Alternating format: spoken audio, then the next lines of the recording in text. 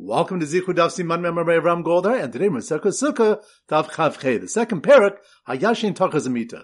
So the things we're going to focus on. Number one, the next Mishnah states, Shulchei mitzvah p'turim min sukkah. Those on a mission to do a mitzvah are patur from the mitzvah of sukkah. Rashi brings the examples of one who's traveling in order to learn Torah, greet his Rebbe, or to redeem Jewish captives. The Gemara asks for the source of this principle and brings a brace regarding Kriya Shema that states, V'shivdecha b'veisecha, during your sitting in your home, prat lo osek b'mitzvah. This excludes one who's occupied with doing a different mitzvah, who's patur from Kriya Shema, u'v'lechtecha b'derech, and during your going on the way, prat lo chasen. This excludes a chasen who's preoccupied with a thought pertaining to his performance of a mitzvah. The Brisa teaches this applies specifically to one marrying a basula. Now the Gemara asks how the pasuk implies that a osik b'mitzvah patur min sukkah, and Rav Huna said the pasuk obligates one to recite Shema when sitting or going, only when these activities are kederech, are comparable to the way. Ma derech rishus, af kol rishus, lafuki haide b'mitzvah asuk. Just as one takes to the way for discretionary purposes, so too all situations mentioned in the pasuk refer to those involved in a discretionary act, or rishus, which comes to exclude this person involved in a mitzvah. Pointing to the Gemara questions the need to derive ha'osik b'mitzvah patur min mitzvah from Kriya Shema, since it can be learned from the parsha Pesach Sheni. For Hosan and Brisa, Rabbi Yitzchak argued that the ones who were tamei were those involved with the mace mitzvah whose seventh day after becoming tamei fell on Erev Pesach. And they were unable to offer the Pesach on that day. This implies that they would have been able to offer it the next day since their Tahara would have been completed. So we see from here that within 7 days of Pesach, the people were allowed to attend to a mace mitzvah, even though that would preclude the performance of a second, more significant mitzvah, that being the Karban Pesach. The Gemara answers that both sources are necessary. If the Torah only taught the principle from Pesach Sheni, one might have thought Mishum de Mataz Man Chiyuv de Pesach. It's permissible because the Chiyuv, the Karban Pesach, had not arrived yet when they did the mitzvah of Mace Mitzvah.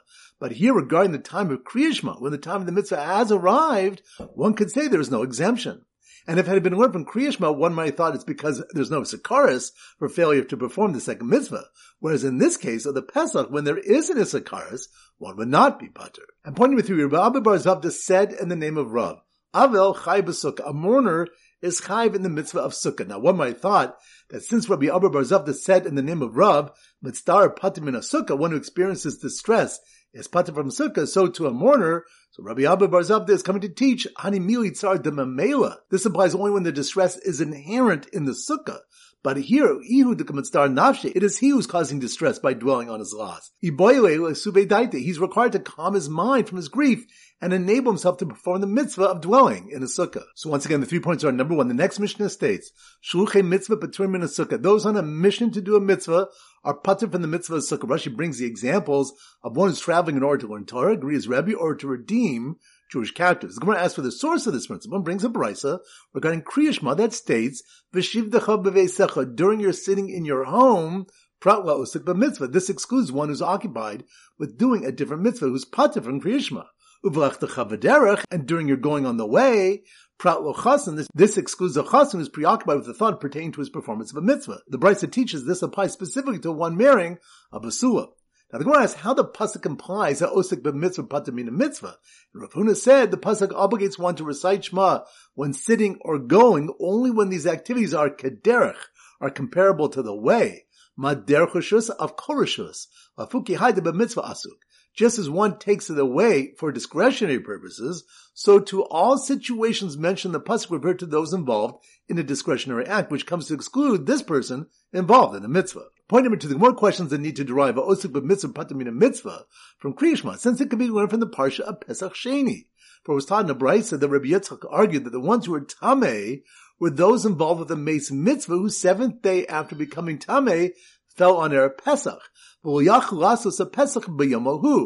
they were unable to offer the Pesach on that day. This implies that they would have been able to offer it the next day since their Tahara would have been completed. So we see from here that within 7 days of Pesach, the people were allowed to attend to a mace mitzvah, even though that would preclude the performance of a second, more significant mitzvah, that being the Karban Pesach. The Gemara answers that both sources are necessary. If the Torah only taught the principle from Pesach Sheni, one might have thought Mishum du Matav Zman Chiyuv de Pesach. It's permissible because the Chiyuv of the Karban Pesach had not arrived yet when they did the mitzvah, mace mitzvah. But here, regarding the time of Kriya Shema, when the time of the mitzvah has arrived, one can say there's no exemption. And if it had been learned from Kriya Shema, one might have thought it's because there's no Issachar for failure to perform the second mitzvah, whereas in the case of the Pesach, when there is an Issachar, one would not be pater. And point number 3, Rabbi Abba bar Zavda said in the name of Rav, Avel chai b'sukkah, a mourner is chayv in the mitzvah of sukkah. One might have thought that since Rabbi Abba bar Zavda said in the name of Rav, mitzvah pater min sukkah, one who experiences distress is pater from sukkah, so to a mourner. Rabbi Abba bar Zavda is coming to teach hani mili tzar de mamela. This implies only when the distress is inherent in the sukkah. But here, it is he who's causing distress by dwelling on his loss. He's required to calm his mind from his grief and enable himself to perform the mitzvah of dwelling in a sukkah. Alright, so now we go to Simper Daf Chav Hey, and our standard simon is a silver anniversary, a 25th anniversary. So here goes.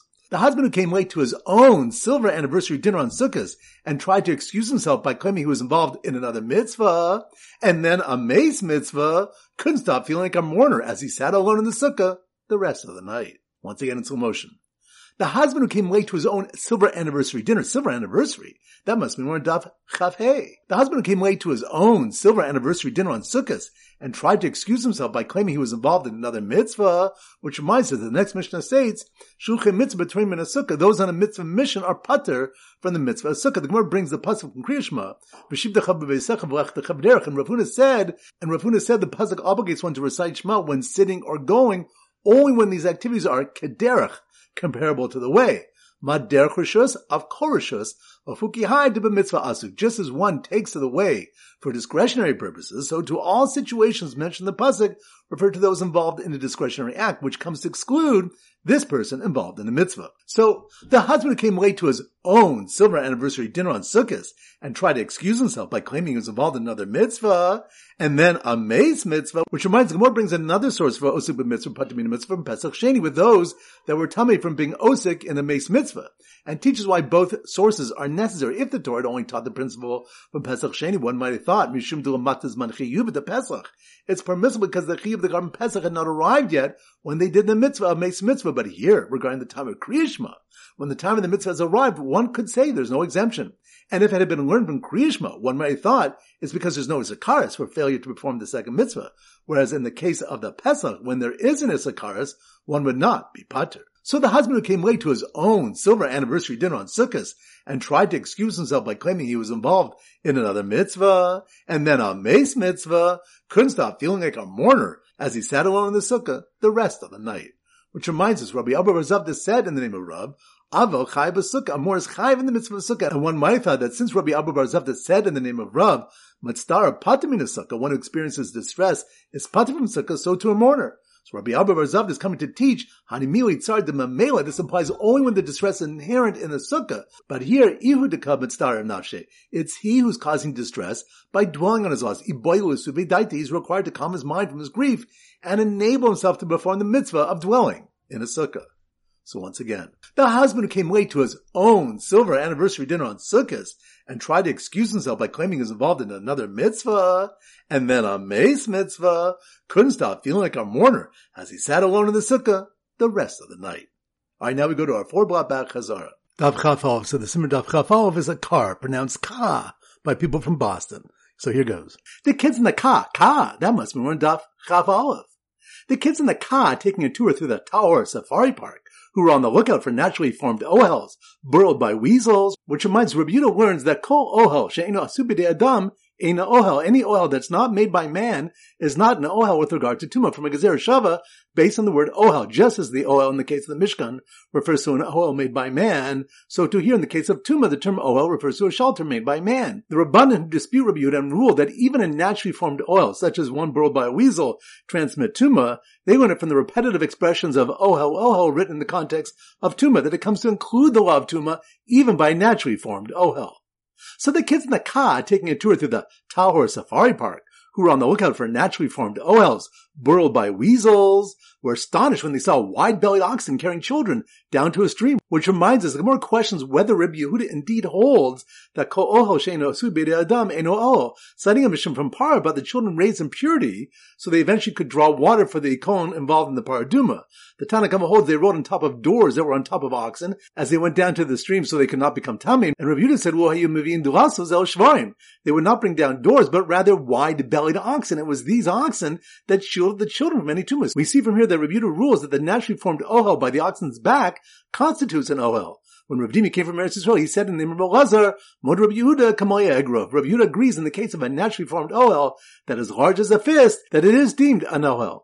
So the kids in the car taking a tour through the Tahor Safari Park, who were on the lookout for naturally formed ohels burrowed by weasels, were astonished when they saw wide-bellied oxen carrying children down to a stream, being led by two Talmid Chachamim involved in casual. Which reminds the Gemara asks, Menayin shafil sichas Talmid Chachamim sricha limud? From where do we know that even the casual conversation of Talmid Chachamim requires study? For it is stated, Va'alehu lo yibo, and whose leaves do not wither. Leaves are the lightest part of the tree, representing a Talmid Chacham's casual speech, and they do not wither, but endure. Dav Chav Beis, so the Simmer Dav Chav Beis is a cab. So here goes. When the cab, that must be more Dav Chav Beis. When the cab crashed into the Sukkah Meduvlelas with the staggered schach, which reminds us, the next Mishnah states, Sukkah Meduvlelas v'shesilas meruba mechamasa kasher sukkah. That is Meduvlelas, and whose shade exceeds its height is kosher. Rav said that it's a sukkah aniyah. It means a meager sukkah, one that's covered with a thin layer of schach, with many gaps between the various reeds, but no gap is 3 tvachim wide. Shmuel said the Mishnah refers to a sukkah whose schach is arranged so that one reed is up and one reed is down, and because of this arrangement, the sukkah is more sunlit than shaded. The Mishnah is coming to teach that the sukkah is nonetheless kosher, since the sukkah would be more shaded than sunlit if all the schach were on the same level. So when the cab crashed into the Sukkah Meduvlelas with the staggered schach, the upper reeds that were a tefach thick collapsed in between the lower reeds, which reminds us, regarding Shmuel's understanding that the Sukkah Meduvlelas is a sukkah with staggered schach, Abai said that the sukkah is only kosher when there isn't a gap of 3 tvachim between the upper and lower schach. But if there's a gap of 3 tvachim, the sukkah is puzzle, but the two levels of schach cannot be viewed as joined together. Rava said that 3 tvachim open space is kosher if the reeds of the upper level are tefach wide, for then we say lower and cast the upper reed upon the space below. Rava asserts that the chabad only applies if the covering is at least a tefach wide, in which case the covering is wide enough to constitute an ohel in its own right. So when the cab crashed into the Sukkah Meduvlelas with the staggered schach, the upper reeds that were a tefach thick collapsed in between the lower reeds, making the sukkah dark like a house. Which reminds us that the Mishnah stated, Mu'uba kamin bayis afal pishe'ena kol chavim niri mitocha kasher, a sukkah that is thickly covered like a house, even though the stars cannot be seen from inside it, is kosher. But it was taught in a brisa, if the schach is so thick that even the rays of the sun cannot be seen from inside the sukkah, Beis Shammai passes the sukkah and Beis Hillel is makshir. Rashi explains that according to Beis Shammai, a sukkah with such thick schach is not like a sukkah at all. It's rather like a house, which is certainly puzzle for the mitzvah. Dav Chav Gimel. So the Simmer Chav Gimel is Kugelach. So here goes. When the Kugelach Championship, that must be one Dav Chav Gimel. When the Kugelach Championship taking place in the sukkah on the boat suddenly stopped when the sukkah blew away, which reminds the Gemara says the time of the Mishnah that a sukkah on top of an agala or sfina is kosher is Rabbi Akiva, who argues with Rabbi Gamliel. A brisa relates Rabbi Akiva built a sukkah on a ship, and the next day it blew over, and Rabbi Gamliel asked him rhetorically, Akiva, where's your sukkah now? Abai said that Rabbi Gamliel and Rabbi Akiva disagree, where it's possible for the sukkah to withstand a usual land wind, but cannot withstand an unusual land wind, which Rashi says is the equivalent of a usual sea wind. Rabbi Gamliel holds sukkah's diras keva be'inan.